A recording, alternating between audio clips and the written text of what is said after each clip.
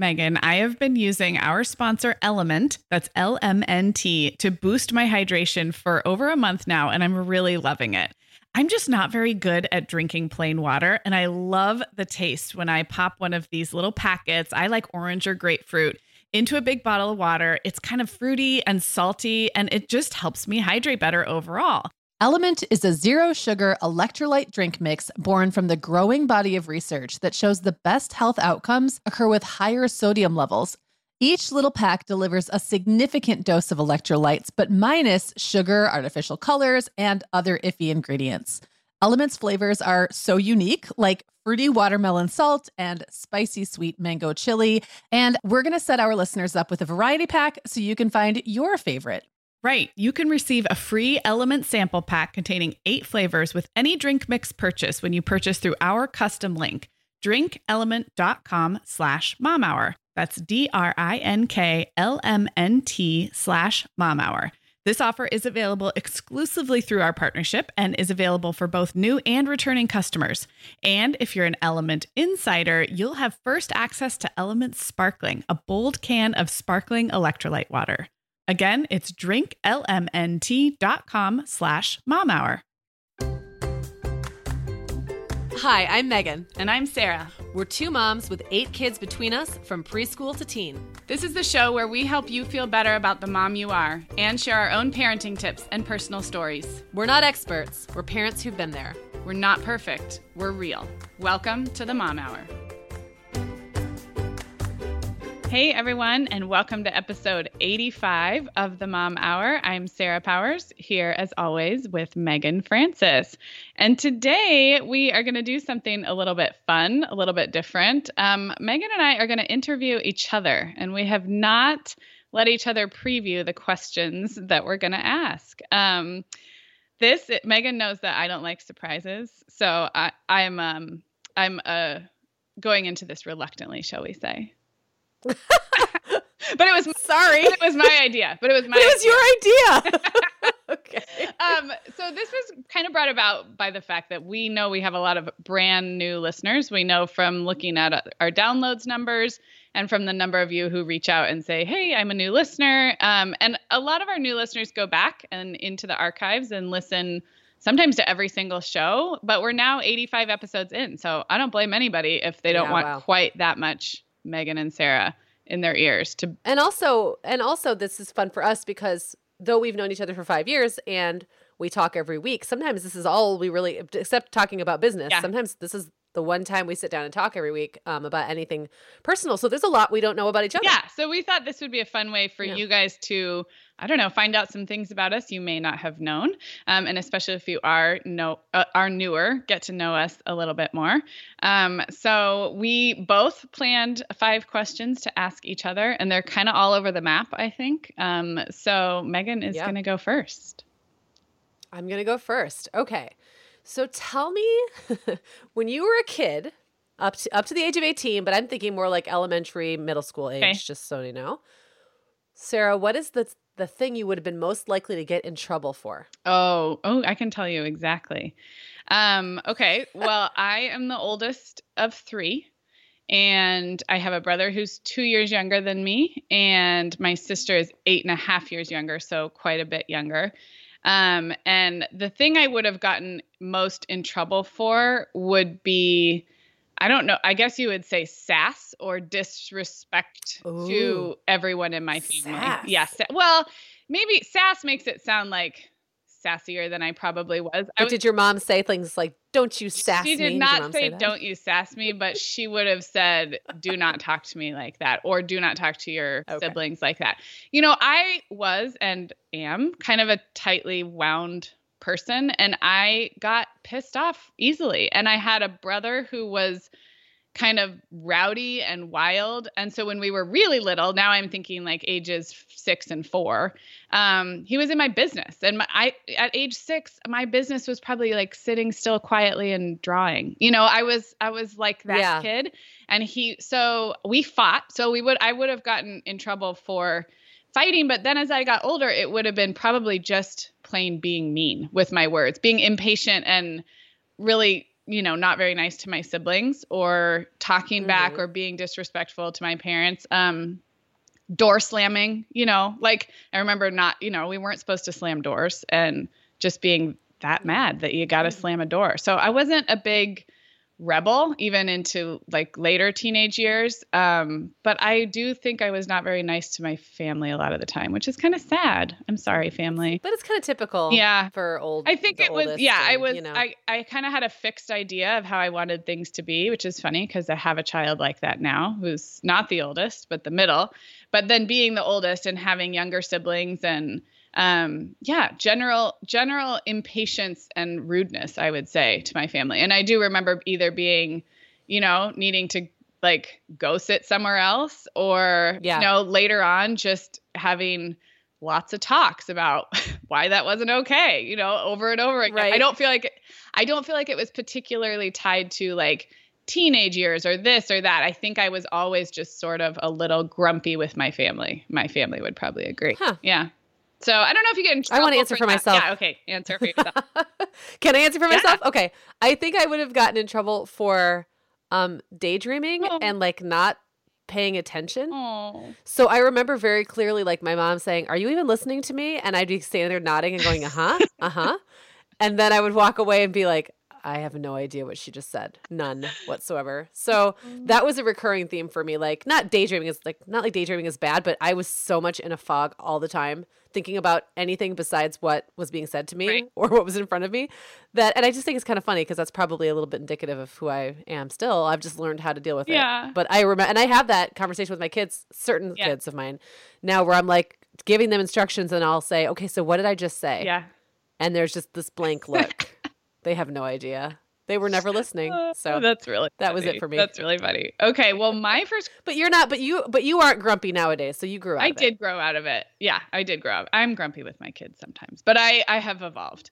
Okay. So my question for you is also as a kid related. And I think because my birthday's coming up in about a month and I really like birthdays. So you and I have talked a lot about our kids' birthdays, but what I want to know is, did you have a favorite birthday growing up, like a year where you can remember turning that number and being like, this is the greatest birthday ever, either because that birthday really was, or just because you remember turning that age and thinking it was the best? Yeah. Well, I remember turning 8 and really liking that year, but I don't remember anything about my birthday party. My most memorable birthday party was I remember my mom saying, I knew this was a bad idea. This is never happening again. And it was when I turned, I want to say 12. I knew I was definitely like middle school aged. And she let me have a sleepover with like 7 girls. And we had like a screen in front porch. Okay. And I have a summer birthday. So we all slept on the front porch. And by the end of the night, I think everybody had cried at least once. Like there were girls like clicking up and shunning other girls. And I was kind of bewildered by it because I was always like a little young for my friends. I guess I mean like I was always a little immature socially or like kind of trying to keep up. And I didn't know what was going on. Like I didn't understand why no one was getting along. And I was like, why is everyone crying? And this is my birthday. Can't we just all have fun? But it actually was a lot of fun as well. Like that's kind of the funny thing about girl birthday parties and that, or slumber parties or get-togethers with like lots of girls. It can be like the worst of times and the best of times, all in the same night. Yes.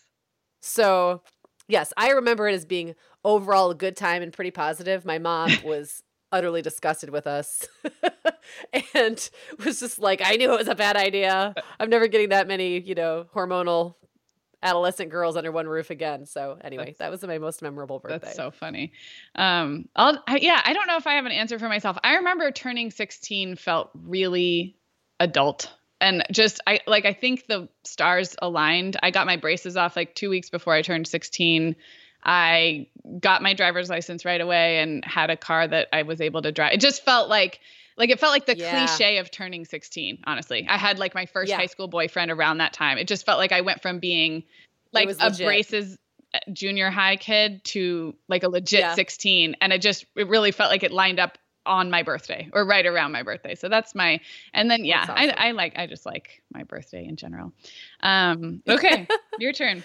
So Sarah, I have another question for you. And knowing you as I do, I think you're going to be able to tell me this very accurately, unless it doesn't exist. Oh, okay. So I want you to describe to me your very worst report card. Oh. And any circumstances surrounding it. Okay. I will describe, but it's in college. Is that okay? That's okay. Yeah. And that's not okay. No, I'll describe a high school experience. It's a little less than it's not quite a report card though. Okay. I'm going to describe the college one. You could take some liberties with this question. Liberties. Okay. So in high school, I had an AP English teacher that I loved very, very much. And I was also the TA for him by loved him, I don't mean anything inappropriate. Like just truly one of those teachers. I just realized it sounded really enthusiastic. No, he was an amazing teacher. And I had him my junior year for English Lit and then my senior year for AP English. And then when I was in his AP English class, I also was a TA for him for one of his younger classes. So I would sit and I would help grade papers and do whatever else. And so he thought the world of me. I mean, I was good in English. I was like a really good kid. I was really helpful to him. So he had a very high opinion of me. And I was really kind of overextended that senior year. I was doing a lot. I was managing our high school choir and madrigals groups. So I had a lot of that was the only group I was ever involved in. So I had a lot of duties for that. And our high school was an open campus. You could leave for lunch. You could leave if you had an open period. And people really did kind of take advantage of that. I'm sure it's not that way anymore. But it almost felt more like, I almost felt like I was in college. Like I kind of came and went. I had this TA position first period. And I basically started to kind of abuse my power with this particular teacher and in my class. And I would... This sounds like an episode of Saved by the Bell. Jesse Spano takes... I know which episode you're talking about. Yeah. I was the goody two-shoes. So this is... You can make fun of me for if this is... But I got called out for it. Like I started I started not showing up or not doing my TA work when I was in the TA period because I was so behind in my regular classes. So I would use that as basically my own study hall, and he'd kind of allow it and, look the other way. But then we had a group project where I think it was Shakespeare or something for the English class I was in with him, where we had to memorize a scene. And I completely blew off I had this girl who was like another really good student, and I completely blew her off. We didn't practice. I didn't know my lines. And I was in the weeds. Like, when you're waiting tables and you're like, something's going to fall because I'm like keeping to it. So long story short, he called me out and he pulled me aside and was like, this is not acceptable. And I think what I had done is not show up on the day that I was supposed to do the scene. And I had let my little group down and I had made some excuse and he saw right through it. And so I got pulled aside. I'm pretty sure a 0 or something on that particular assignment. And it was basically just being called out I had this track record of being a really good student. And I had like the highest esteem from this teacher that I loved. And I was basically just called out and been like, yeah, you can't, just because you've done all these things, this does not work. So it was a good... And that was a good learning experience? I would say. I mean, I always attached so much more significance to what my teachers thought of me than to my grades. So I never minded getting less than an A in a class where I didn't respect the teacher. In fact, I purposely, there were some classes in high school, I purposely kind of phoned in because I didn't think the class was worth it and I didn't respect the teacher. But when a teacher I respect, and this is still true of bosses and other people, it's way less about like the number or the status or the achievement or the grade than it is about how I'm perceived. And that's my particular like form of people pleaserness. So the A's were not as important to me as having the respect of teachers that I really looked up to. And that was one of them. So yeah, it was a learning experience because it was being directly called out for my BS. And when you get good grades pretty easily, you can phone it in. And that's what I'd been doing for a lot of the time. And so, so just getting called on my BS. So that's not even a report card, but it is a memorable. It's an academic experience that's comparable. Yeah. Sarah, we both know this time of year can be crazy. So this is a great time to get ahead with no prep, no mess meals from our sponsor, Factor. I love how these meals are ready to eat and delivered right to your door. I mean, you can't beat that convenience, but most importantly, they're seriously delicious. Yeah, Meagan, I agree. Our whole family was impressed with the quality and flavor of Factor meals we tried. And it turned out to be a great option for my teenagers when they got home late from a theater practice or came home from school super hungry. There's zero prepping, cooking, or cleaning up. Factor meals just need to be heated for about 2 minutes and they're ready to go. Yeah, and for any listeners with wellness goals this month, Factor has 6 menu preferences to support your lifestyle. Whether you're trying to boost your protein, avoiding meat, or simply focusing on well-balanced meals. And you can pause or reschedule deliveries to fit your lifestyle. Make today the day you kickstart a new healthy routine. Head to factormeals.com/momhour50 and use code momhour50 to get 50% off your first box plus 20% off your next box. That's code momhour50 at factormeals.com/momhour50 to get 50% off your first box plus 20% off your next box while your subscription is active. Okay, Meagan, like many of our listeners, I'm sure I've been doing some spring cleaning in my closet lately, and it always feels so good to get rid of clothes I'm not wearing, things that don't fit or that aren't my style anymore. But you know what I realized? All of my Vionic shoes are always in the keep pile. They just tick all the boxes. They're cute, comfy, high quality. They last forever. And I love growing my Vionic collection, especially with the latest styles from their Vionic Vitals collection. The Vionic Vitals collection offers daily wear styles designed for elegance, comfort, and versatility. We both love the Uptown loafer, which collapses flat, so it's perfect for travel. The Chardonnay heeled sandal, which I know you love, Sarah. The Walk 23 classic sneaker, which our team member Katie gets compliments on all the time. And the Willa slip-on flat, one of my favorites, which comes in 12 colors for any outfit. Yeah, I need to get the Willa slip-on flat. That's next on my list. Well, listeners, if you're ready to try the shoes we're always raving about, use code TheMomHour15 at checkout for 15% off your entire order at VionicShoes.com when you log into your account. That's one-time use only. Vionic Shoes, wearable well-being for your feet. So mine is kind of terrible. Okay. Because of the story behind it. So I was never like an awesome high school student, but I had a particularly lackluster senior year. I feel like I hit like a serious case of senioritis. I was just done. And by that point, I knew my GPA wasn't that great. And I just was like, whatever, I just got to graduate and get out of here. And my first, and I think it was second semester, the first report card I got was really bad. And here I am, like staring down graduation. I know I'm going to graduate, and that's not that bad, but I just didn't want to give it to my parents. And it's so funny because none of my kids could get away with this. I don't think kids these days could get away with this at all. Yeah. But in those days, it's like parents weren't really communicating with the teachers, at least in our town, like directly. Kind of, I think the report cards came in the mail, or maybe the kids brought them home. So I just couldn't bring myself to give it to my parents. So I just held on to it. And then it was like weeks went by, and then now it's a thing, right? Like I can't give them a report card.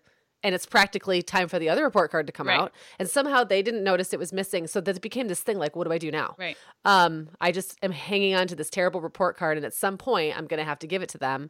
And if I wait and don't give it to them, they're going to still see those grades when they get the next one.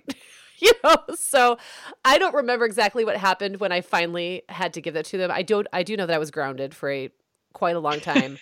But I think the lesson I learned for the grades, I still don't think they ever figured out how long I held on to it. I think the lesson I learned from that is that it does it like when you're dreading something, just get it over with, because it's never better. Yes. It's never better to like hunker down and wait till the next day. And that was a really important lesson. Like don't avoid things or put them off, because it just makes it so much worse. Especially if you've done, if it's like, if it's something you've done, because you're only going to sit in your own guilt longer, which is the worst place to be. No matter the external consequences, it's almost always worse to just sit with it with yourself. Yep. That's really fun. The other lesson I learned is to pay attention in trig. Yeah. In trigonometry. Hopefully that is a lesson you won't have to apply ever in the I hope I never have to. Yep. I hope I never have to apply that lesson. That's really fun. All right, your turn. Okay, my turn. Okay, so I want to hear about learning to drive for you. And also the related question is, which is actually the first question I thought of, but now I want to hear how you learned to drive whenever that was. And also, are you a good driver now, or what kind of driver are you now? Okay, that's a great question. Okay, so I learned to drive much the way kids did those days. I think our gym teacher always taught driver's ed on the side. It's always the gym teacher, right? So I don't really the only thing I really remember about driver's ed is parallel parking. Okay. I remember that one very. Now, were you in the car driver's ed with your high school? Like that was part of your high school, or just the written book stuff? No, it was all at the high school. Okay. We did the driving. Yeah. Okay. So you would drive with people you already knew. Ours was the paper class, like studying the rules of the road and studying for the written test was offered at our high school, but not the in-car driving. So anyway. Oh, yeah. It was all inclusive. And it was free. Okay. It was free too, I will also say. Not anymore. But so I don't remember a whole lot about it besides that. Within a year of having gotten my license, which I got at 17 because though it was free, they only offered it once a summer. And the summer that I was 15, our family went to Disney World. So you were a whole year. So I missed it. And there wasn't, I had to wait a whole year. And there really wasn't any way to make it up. Like, there wasn't another option really in our town. So I just waited. It wasn't actually a big deal because most of my friends drove and I just rode along with them. But so here I am. I'm 17 years old and I got like 6 tickets for something ridiculous. I got pulled over so many times, but it was always for kind of silly stuff like going 30 and a 25. And, the cops were really bored. Yeah, I was going to say it sounds, but Brian grew up in a small town with bored cops too. He's got a lot of stories. Yes. And they would see teenagers and it's like, if you were a teenager, you were really a target. Yeah. So I got pulled over kind of a lot in that first year. And I mean, I shouldn't even say this. I'm like knocking all of the wood right now, but I now have my driving record is totally clean, like completely clean. I think I got pulled over for having a headlight out a few years ago, but all I had to do was go down and get it, go down to the police station and show them that I had a new one. And it wasn't like a ticket. It was like a citation that they then took away or I don't know. Right. It didn't end up counting for anything. I have not had a moving violation. I got in an accident about 15 years ago. And that was a case where I was like taking a left at a green light and the sun was in my eyes and I just didn't see this car. Like just totally didn't see it. So I did get a ticket for that. But like other than that, I think that's my only moving violation. I think I'm a very good driver. I think sometimes I drive too fast. Okay. Like on the highway. I lose track of how fast I'm going. But overall, I think I'm really good at signaling and I'm a cautious driver. Yeah. I don't really like it makes me very nervous to be in a car with people who are like whipping all over the place. And I just really don't do that. I kind of stick in my lane and go. What about you? I think I'm a good road driver. I'm similar. I don't have I got in an accident about 5 years ago that was not my fault. I've been rear-ended a couple of times, but this one was a little more significant than a rear ending. And it was ruled not my fault, luckily, on the scene. And it was someone else making a left turn who didn't see me. So, no, I'm the same. But what I'm not good at that I will confess is I'm really terrible in parking lots. Like, luckily I go slow and I'm very cautious. So yes, I am too. I'm not going to take anybody out, but I'm really spatially challenged. So parking cars, I have scraped up against pillars. I've scraped up against other cars. I've backed into cars, and it's all been relatively minor and things that either I've been able to pay a few $100 or do insurance, but I've done that more than I would like to admit, all the way from right as soon as I got my license. I remember the first time I did it was in a movie theater parking lot and there was, a big pillar because it's like an underground parking garage. And the angle I pulled into the parking spot, I just lightly kind of grazed the pillar against the side of my mom's van. But the problem is once you've done that, backing up, you're only scraping against it again. Do you know what I mean? And I couldn't orient the car. I couldn't figure out the right wheel angle to keep me from just repeating the same up. So I did that kind of thing this summer in a parked car here in Trader Joe's. And then also this summer, this is confession time. No, I'm serious. I'm terrible. And it's funny because I think I'm a really good driver in all the ways you said. I'm a really aware driver. I'm a really safe driver. It's just I don't have a good sense of how big my car is. Sarah, I'm exactly the same. I didn't even think of that, but I can't even tell you. So I have a brand new car. It's a month and a half old, and I already broke the passenger side mirror because I got too close to the garage wall. Yeah. I'm not as bad now that I'm driving a smaller car, but when I had the Yukon, I constantly hit curbs. Yes. Constantly. Oh, yeah. I would be going around a corner and hit a curb. I hit a curb in my driving test, Megan, and I still passed. That was the only thing I did wrong was hit the curb going into the parking lot. If you're like going through a toll and you go to pay, I always get too close and end up hitting the wheel and against the thing. Like I'm terrible at parking. Like now I'm very conscientious because I know how bad I am at parking. So I will sit there sometimes for like 5 minutes and perfect the park so that I'm not that obnoxious person who's like makes it so no one else can get in and out of their car. But you know what I mean? I hit someone else's car who was parked. It was street parking. It wasn't even really parallel parking because the spots were huge. And I just ran into their car. I don't even know how I did it. Like, I don't know. We are. I misjudged how far they were from me, and I just hit them. We're kindred spirits. Actually, parallel parking is the least of my worries. Living in Chicago those years I did in my 20s and having park on the street all the time, I got really good at parallel parking. And I think it's because it's kind of the same motion every time. There's a formula. And I just learned it really well. Whereas the other one I was going to confess was also this summer, like days after I scraped the car in the Trader Joe's parking lot, I was going into a right turn lane, and the car in the regular straight lane next to me was this big wide landscaping truck. So his mirrors were those like industrial size side mirrors. And so there was plenty of room for my car in the lane because his car wasn't that close to me, but his mirror stuck out so far that my mirror, and I didn't even think it was going to be close. I just went right in at a normal, appropriate slowing down speed to come to an intersection. But I wasn't inching by because I didn't even think it would be close. And I totally clapped our mirrors. Right. Had to pull over. He was very nice about that one. But yeah, so that's where I'm terrible. But I have a very good safe driving record otherwise. I think what it is like what you were saying about parallel parking. I'm similar. Like, it's a formula. It's always the same. You can kind of get good at judging whether your particular car is going to fit in a spot or not. The problem is in parking lots and things like that, it's all unpredictable. Like, people are just parked all over the place. And like, sometimes there's a certain way you have to navigate through the parking lot. And there's all these like barriers and obstacles that come up that you're not expecting. Right. It's just, it's a mess. That's really funny. Really funny. Well, I don't think I've ever been in the car with you driving. We've been in Ubers together. You've been in my car very briefly when you came to Arizona for that conference, but I drove you like a mile. I'm not. Yeah. And I wasn't terrified of you, I will say. Yeah. So we're only 2 questions in each. I think we're both going to have to make an edit, like a decision here, an executive decision, and cut one. Yes. Oh yeah. I've decided which one I'm going to cut. Okay. So who's asking who now? You just asked me, right? Yep. So your turn. Okay. So now it's my turn. Okay. So tell me about your first. So we each have 2 left too, right? Yep, that's good. Does that sound okay? All right. So tell me about your first real job. Okay. My first real job was in a restaurant called Tootie's, Tutti, which sounds like my kids would giggle and think that was like a potty joke. Tootie's was an Italian restaurant in Santa Barbara where I grew up, and it was mom and pop owned. Just the mom and pop were this couple who were probably in their 50s, but they didn't have kids of their own. She was the chef and he was the manager and the host and everything else. And I would say it was like white tablecloth in the evening, but by no means like the fanciest place in town.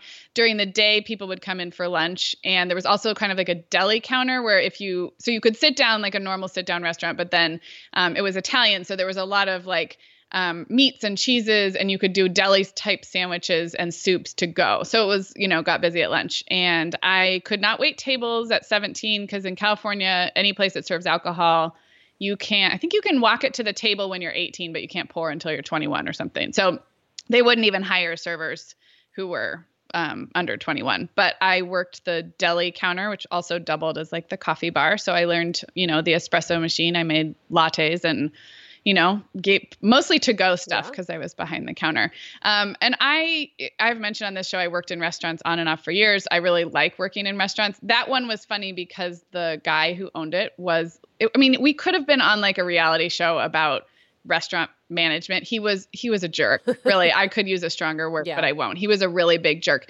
I was a really hard worker and I showed up on time and I did my job. So he kind of liked me. But he was really mean. He was mean to the busboys. I think he was racist, to be honest. He was very intimidating. So I kind of I learned how to be keep your head down in a restaurant business very early on when I was like 17. And that really helped me with later restaurant bosses because, not to generalize, but some of them are sometimes you got to do that. Yeah. Now his wife is really cool. She was the chef. She loved the food. She loved the customers. And so she was also strict. And she, I got the phrase, if you can lean, you can clean. So I learned, I learned how to work hard in a restaurant. I also learned how much fun it is to have restaurant coworkers. And that was something that followed me, for almost 10 years that I worked in restaurants at different times. So I had a lot of fun, but I remember being very, intimidated by that boss. And I also went in really early. So they were open all day, and I was doing that kind of coffee morning shift behind the coffee bar. So I had to be there at like, I want to say like 5:30 and open up. So that was it. Well, how about you?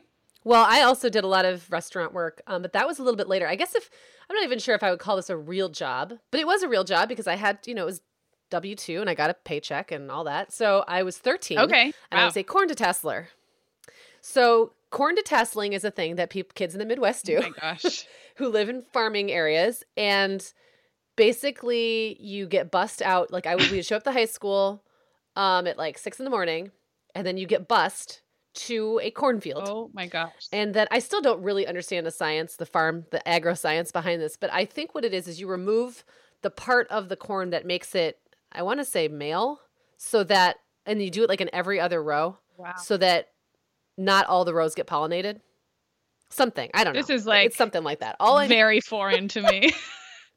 Yeah, I know. This is such a regional thing that I talk about this, and like everybody who grew up around me totally knows what I'm talking about. But you could get like even St. Joe, because I'm only half an hour from where I went to high school. But St. Joseph is, even though it's a small town, it's more of like a little more cosmopolitan, and it's not as, it's just a totally different culture.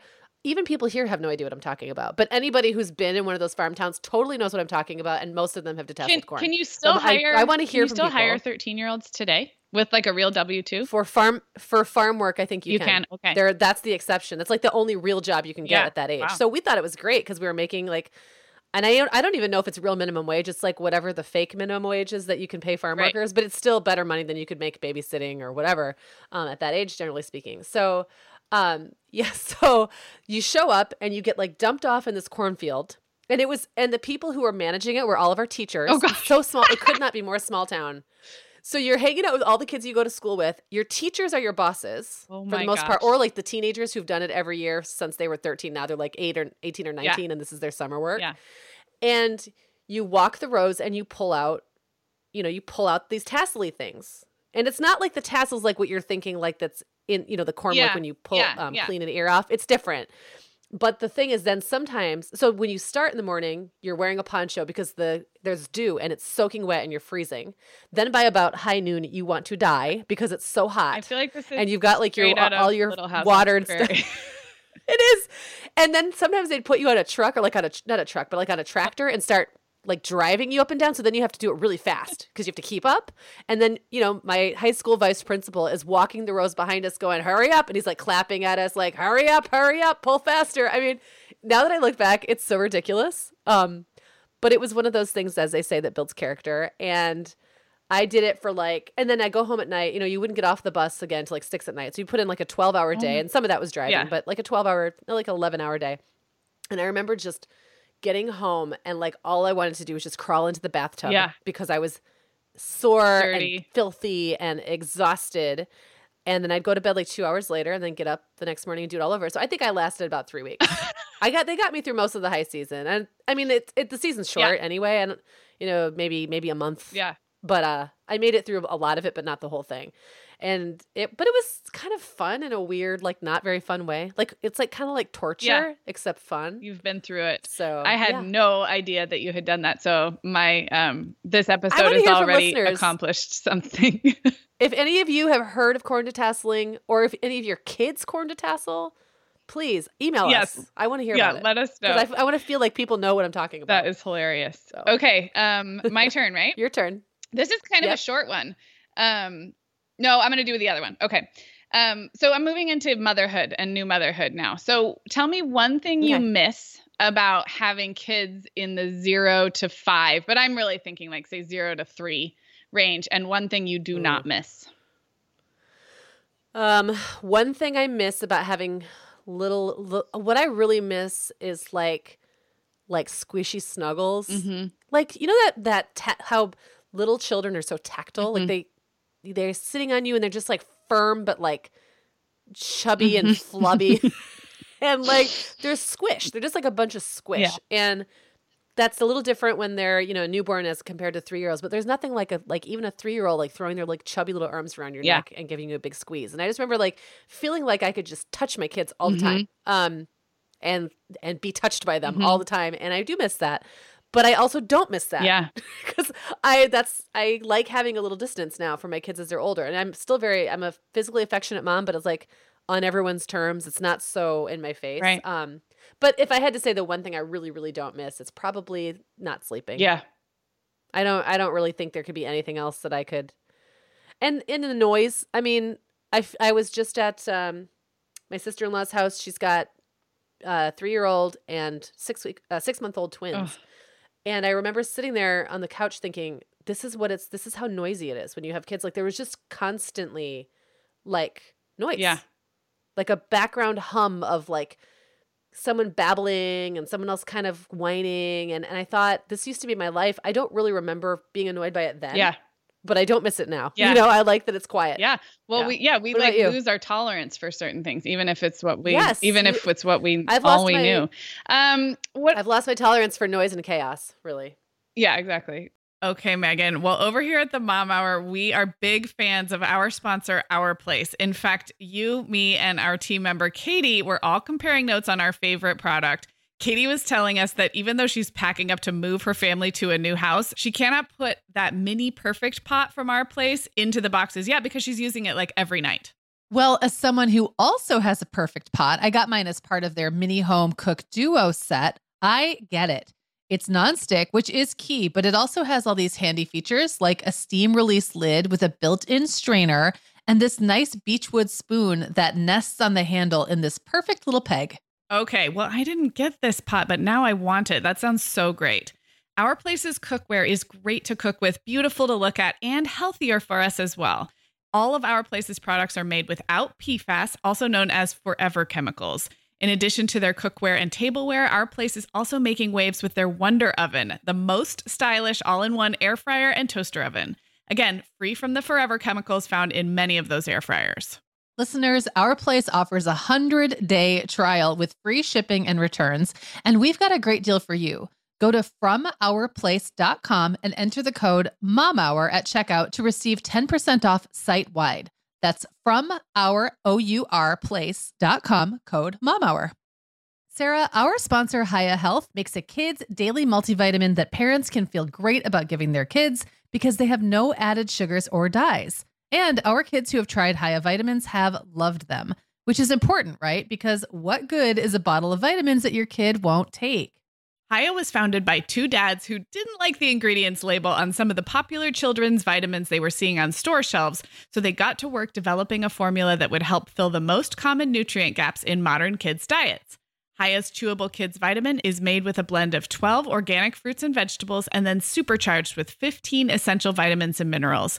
They're also vegan, dairy-free, allergy-free, gelatin-free, and nut-free. Hiya manufactures their vitamins right here in the USA with globally sourced ingredients, and then they ship their chewable vitamins directly to your door on a pediatrician recommended schedule.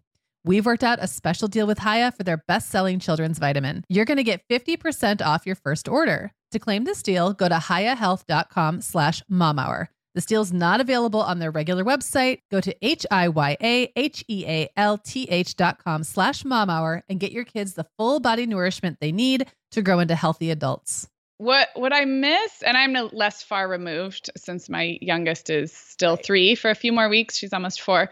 But probably what I miss is like the baby on your hip. Like I really don't miss it because when you always have a baby on your hip, we know life is hard. So moms who have babies on your hip all the time, we're totally admitting that we're just seeing through nostalgic rose-colored glasses. But there's an age where they will sit on your hip. And my kids were early sitters. So I want to say 6 months, or especially by 8 or 9 months, where they're not floppy at all anymore. They're real upright and they like to see the world, but they're not heavy like a toddler yet.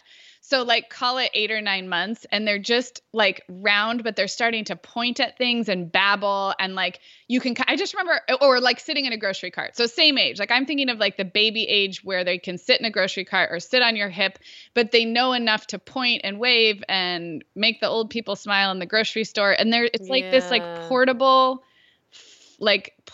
cute thing. It's like playing house. It is like it's like the babies that you carried around when you were a kid is something about that age. And, usually by 8 or 9 months, like everybody's adjusted, you're sleeping a little bit better, but they're still very much a baby, like they're drooly and they're nursing and so there's something about that, like plop them on your hip age, but before toddlers, that is just whenever I'm around somebody with a baby that age, I just want to like put them on my hip and walk around because that was my life. Didn't I like write a whole blog post about that? I remember mourning that when like I realized Clara was kind of out of that baby on the hip age range. I remember thinking like, oh, like I really missed that. So yeah, totally. That's a really good one. And then I don't miss, I don't, there's so much that I don't miss. There's so much that I can't wait for it to go away. No, I'm just kidding. But yeah, sleep sleep would be probably number one. And just now, I don't, when we have a sleep disruption now, I just know it's because someone's sick or we're traveling. Right. I just know it's going to end. Then it's going to go away. Like sleep never ended for me for years. So yeah, I don't miss that. It was just your life. Yeah. All right. Well, my turn. This is my last question for you. Okay. Now and when you answer this, like kind of just give a little sum up of what your life looks like now. But if you could envision a completely different kind of life for yourself, with kids or without, honestly, you can answer either way. So, you live in a suburban area in California, blah, blah, blah. Like you've got this lifestyle, right? If you could envision something completely different that would be like something you feel like you could step into and be comfortable or think that was appealing or whatever, even if it's just as a fantasy, what would it be? Living in New York City. So, okay. Or a surrounding borough if I must. I love big cities and have kind of like, I have a romanticized vision of what it would be like to live in one.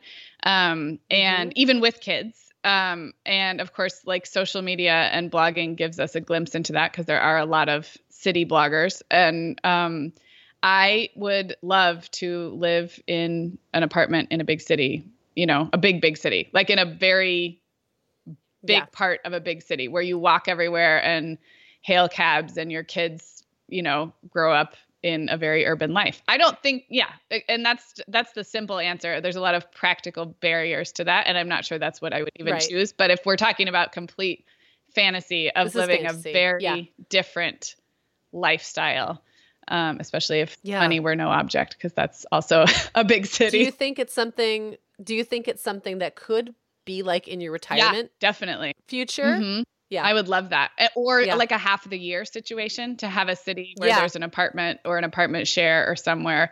Something about just, and I got my taste of city living in Chicago for a few years, but I lived in a neighborhood. Chicago's quieter.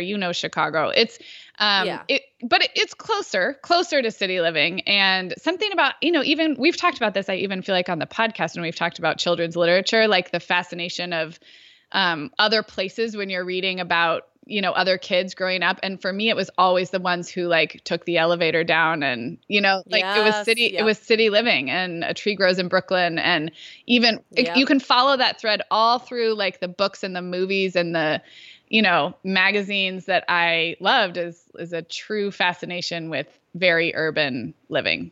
Wouldn't have to be New York, but New York is like probably the fantasy. Is your first choice. So I have the exact same answer. The funny thing is, like, I have flip-flopped in my life many, many times between the two extremes, like big city living, like living in a high-rise or a brownstone or something in a bustling city neighborhood where I can walk to everything. Yeah. And then like this sort of like soul mama lifestyle where, you've got like goats and pastoral scenes and you make your own stuff and all that. And that still really does appeal to me. But when I look at the two, the one that actually is more of a fit for me that I could actually do is city living. I couldn't do farm living. I mean, it'd be fun for a week, but I don't think as a lifestyle, that's for me. Yeah. There's a lot of things about that don't jive with my personality. But yeah, I do think that will be me at some point. I mean, it'd be more likely for me to be to Chicago, honestly, just because it's close and I have a feeling some of my kids will end up there. And, you still can have that very city experience in Chicago if you pick the right neighborhood. Right. So that's more likely, but I do see that in my future for sure. And it's kind of funny how able I am to flip flop between the two and be like, oh, yeah. And I feel I'm like to live off the land. There's romance in both, especially if you've been kind of somewhere in the middle, either like a mid-sized town or suburbia. Right. And the good news is like, there's possibilities to make things like, maybe not forever, but maybe for a year. Yeah, it's fun to, exactly. think about. Yeah. Okay, well, I'm totally switching up my last question because the question I was going to do was so similar. And it was going to be about vacation, though. It was just going to be, if you could have any vacation, would it be beach or city? But you can answer in one word. But I'm going to actually ask a different question. Yeah. What's your one word answer? Yeah, do that because I have a really hard time with questions where I have to pick one thing. So it was going to be really similar, and I was going to talk about, cities. So instead, I'm turning to the present, and actually to the present of podcasting. And I just wanted to know, what has surprised you most about podcasting? So for those who don't know, you've been podcasting a few years and then turned to podcasting almost exclusively. For your, work and communications for the last couple of years. So what has surprised you most about podcasting? I think what surprised me the most is how willing people are to connect with us in a very personal way, even though you would think that people are listening to podcasts at a time that they're not sitting in front of a computer, or they're not, really able to sit down because they're busy, they're driving or working out or in the kitchen or whatever. And I've been so surprised by how many people have taken the time to sit down later at a computer and fire off an email or leave us a comment. That surprises me every single day. Yeah, because you're so right. When you're reading a blog, you're already there on the medium itself. Right. And so to leave a Facebook or a blog comment it's just an extension of the conversation. But you're so right that with podcasting, it requires a pretty big shift and extra work.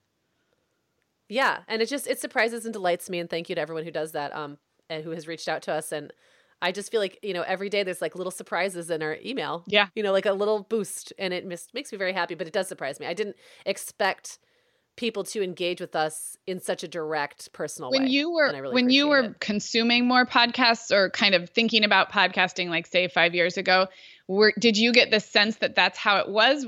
Did you ever feel the urge to sit down and write an email to a podcaster that you listened to? Or did it seem like that wasn't the way it was going? I have to say no, but I don't remember the podcasters that I was listening to really asking us to.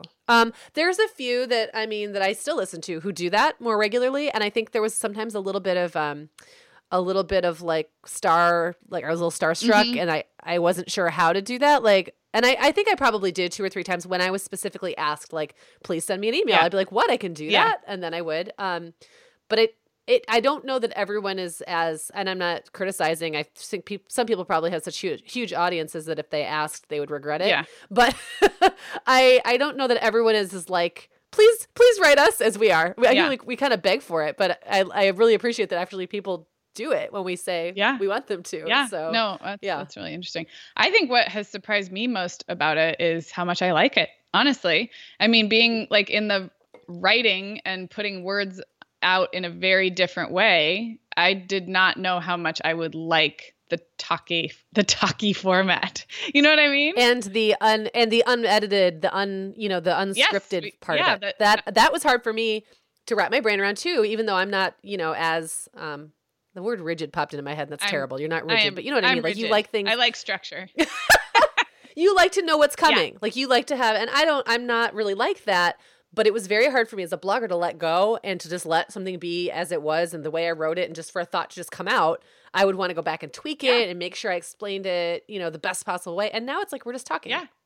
It's really kind of liberating. It is completely, it's completely liberating. And that the biggest surprise for me is, there's a lot of surprises, but one of them is that how much I like it, just because it wouldn't have been, something I would have thought, well, that's perfect for you, Sarah. Right. So Sarah, you should be a podcaster. You should be a podcaster. Well, that's a great place to end, isn't it? It's a great place because we just spent the last 3 minutes talking about how much we like it when people send us email. I know. Well, I would love to hear send us an email, would you? What the heck they think about all these crazy things we've revealed about ourselves. I think I'm going to listen back to this episode really fun. And just laugh. Yeah. Well, if anyone's heard, if you know about corn detasseling, please send me an email. I want to hear from you. hello@themomhour.com. I want my corn detasseling sisters out there. I bet you anything there are people to get in touch. And then there are people like me who have no idea what you're talking about. The corn has to get detasseled somehow. It doesn't do it itself. It doesn't detassel itself. Nope. Okay, so we will be back with you guys next week. I wanted to mention real quick that we have our bonus interviews starting back up. So last week, you should have in your feed an interview with Donia Bumgarner. If you haven't listened to that, go do it. It's great for the start of the year. She's so smart and fun to listen to, and I had a great conversation with her. And then Meagan will have an interview coming up in February. So once a month, we'll be hitting you with a bonus episode with an interview, and those are really fun. So if you haven't dipped your toes in the water to those yet, go ahead and listen to them. They're really great. That's all I got. All right. Great. Thanks, everyone. See you next week. Bye.